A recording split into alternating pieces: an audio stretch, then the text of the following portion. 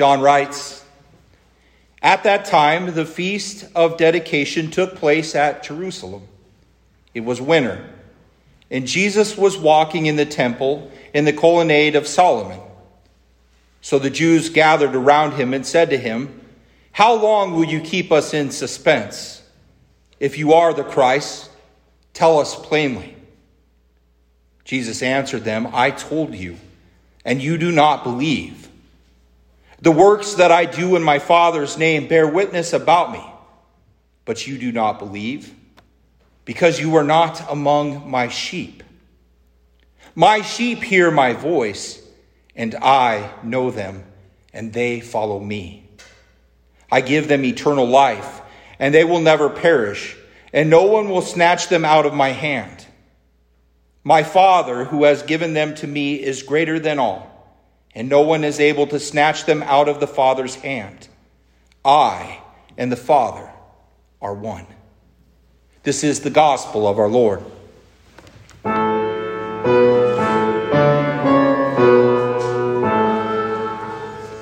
Please be seated. "My sheep hear my voice, and I know them, and they follow me." In the name of Jesus, amen. Well, dear saints, to hear, to know, and to follow. These three verbs, they sum up God's interaction with each one of us in one brief statement. So if we ask ourselves, what is my purpose in this life? Why did God put me here in this body, in this place? The answer, it simply comes back to us to hear and to follow. However, humanity has gone and become confused in the chaos of this world. No longer is the simple call to hear quite suffice for any of us. We have immersed ourselves in the complexity of ourselves and what's seen all around us. And in all the questions and searching that we have, we actually lose ourselves. So what is the purpose of living? With all of this science and technology that we have, with all the advances in medicine and health, with the ever-increasing knowledge of humanity's social interaction and the fortunate situations of people around the world, why is it that we are further from a satisfactory answer than ever before? Just why is our society more depressed and hopeless, knowing the very things that are meant to get us these secrets of our social fabric? What is the meaning of life? Now, last week's gospel reading, it recounts Peter's reinstatement, where Jesus asks him 3 times if he loves him. And he says to feed my lambs, if he does, to tend to my sheep, and then he says to feed my sheep. And here the Lamb of God, who has taken away the sins of the world, takes away the sins of Peter. And now raised to life as the glorified shepherd in victory over sin, death, and the devil, appoints Peter as the first under-shepherd, the first pastor, to actually feed his lambs. Now, lambs, they're helpless little creatures. They sit at the bottom of the merciless food chain, potential victims of wolves, of coyotes, of fox, and other predatory animals. And they're also victims of themselves, unable to defend themselves or even maintain their own cleanliness. They simply perish without the help and the protection of their shepherd. We are like these sheep. helpless, lost. But we think that we have everything figured out, don't we? You see, the secret to our life and salvation is really no secret at all. It's just that we are so much like these helpless sheep most of the time that we don't realize that the shepherd of our souls actually seeks us. But listening to our own hearts, we take flight from the safety of God and his salvation, and we just run further into trouble. Surely it's me who's the greatest hindrance to my heavenly Father. Humanity certainly is helpless, and so are we. Lambs and sheep that, tend to run amok. We run away, running from the arms of safety into the sins of ourselves. But you see, our helplessness, your hopeless hunt for meaning in your own life that leaves you battered and bruised, unable to think straight anymore, makes you, blessedly helpless. But how can that be? Today we focus on our shepherd. Jesus is our shepherd. He has endured Good Friday to be our good shepherd. Jesus, he became the broken man, the true man on the cross, blessedly helpless. And now he is our help. The blessedly helpless Lamb of God is now the good shepherd tending to us, his blessedly helpless lambs.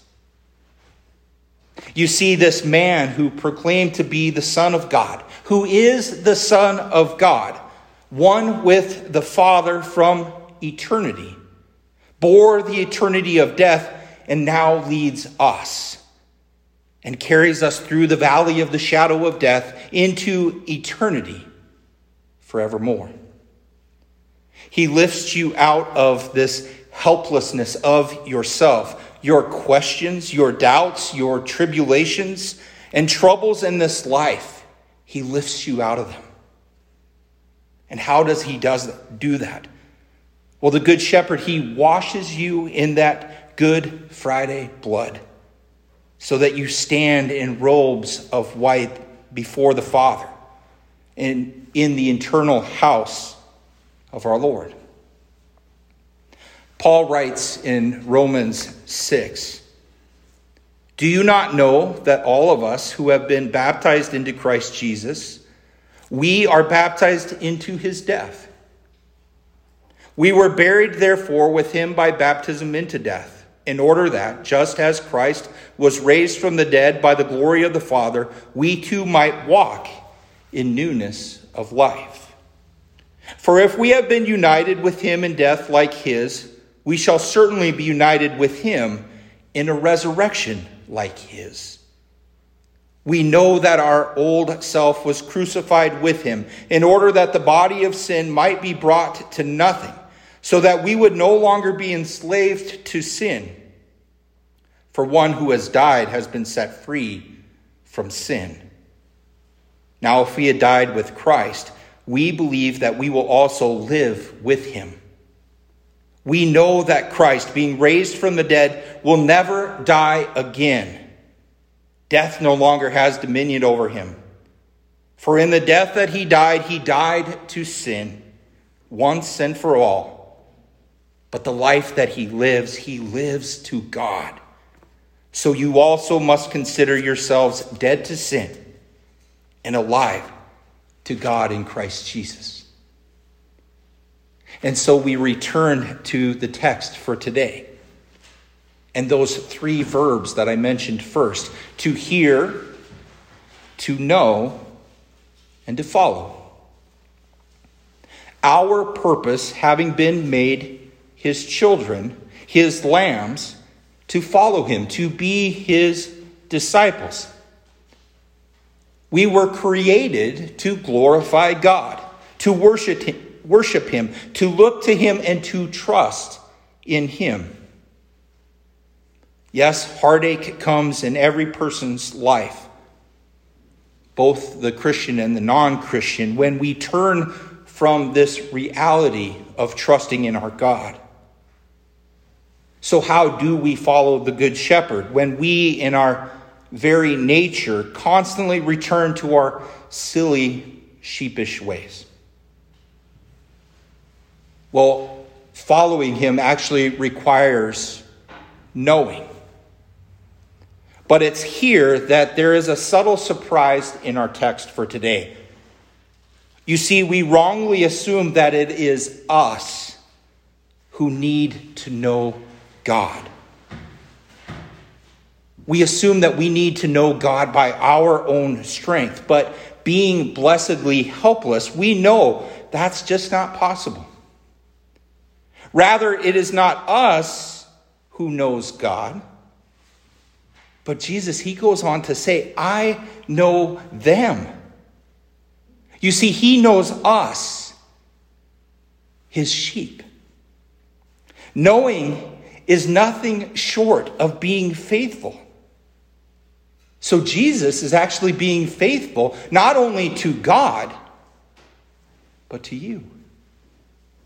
The Good Shepherd constantly leaves the 99 to look for that one. That one is you, the blessedly helpless, the lost one. You are his little lamb. He is the Good Friday Good Shepherd. And you can trust in the Lamb of God, who was faithful even unto his death, and now continues in his faithfulness, sending the Holy Spirit into your heart, willing you to believe he who believes in you. So yes, Jesus, he knows you, and you are now free to follow him. He sends the Holy Spirit to grow faith within, faith that holds fast to Jesus' faithfulness towards you, demonstrated on the cross. As faithful sheep of our faithful shepherd, the Holy Spirit does in us, who know we are blessedly helpless lambs, that which we are called to do, namely to glorify God. And that is done by listening to him, by hearing his voice, by following him. Yes, you hear the shepherd's voice, and you hear it when you hear the word of God. You hear the law and the gospel of our scriptures. And this is God's rod and his staff, God's word. It actually condemns us, but then it follows it right back up, right back to all of his glory, his good news, his gospel. God's word, it is our comfort as we pass through the valley of the shadow of death. It teaches us about ourselves, and it guides us. It protects us from the self and from the evil foe. And it returns us to the loving embrace of Jesus the Christ, coming down from the cross in victory over sin. John went on to proclaim to us in Revelations chapter 7 that the Lamb in the midst of the throne is our shepherd. And he guides us to springs of living water, and God will wipe away every tear from your eyes. And then in our gospel text today, John also says that Jesus proclaimed to you, my sheep hear my voice, and I know them, and they follow me. I give them eternal life, and they will never perish, and no one will snatch them out of my hand. And then John goes back into Revelations, where he concludes, and I will conclude the same way today, by saying truly, Amen. Blessing and glory and wisdom and thanksgiving and honor and power and might be to our God forever and ever. Amen.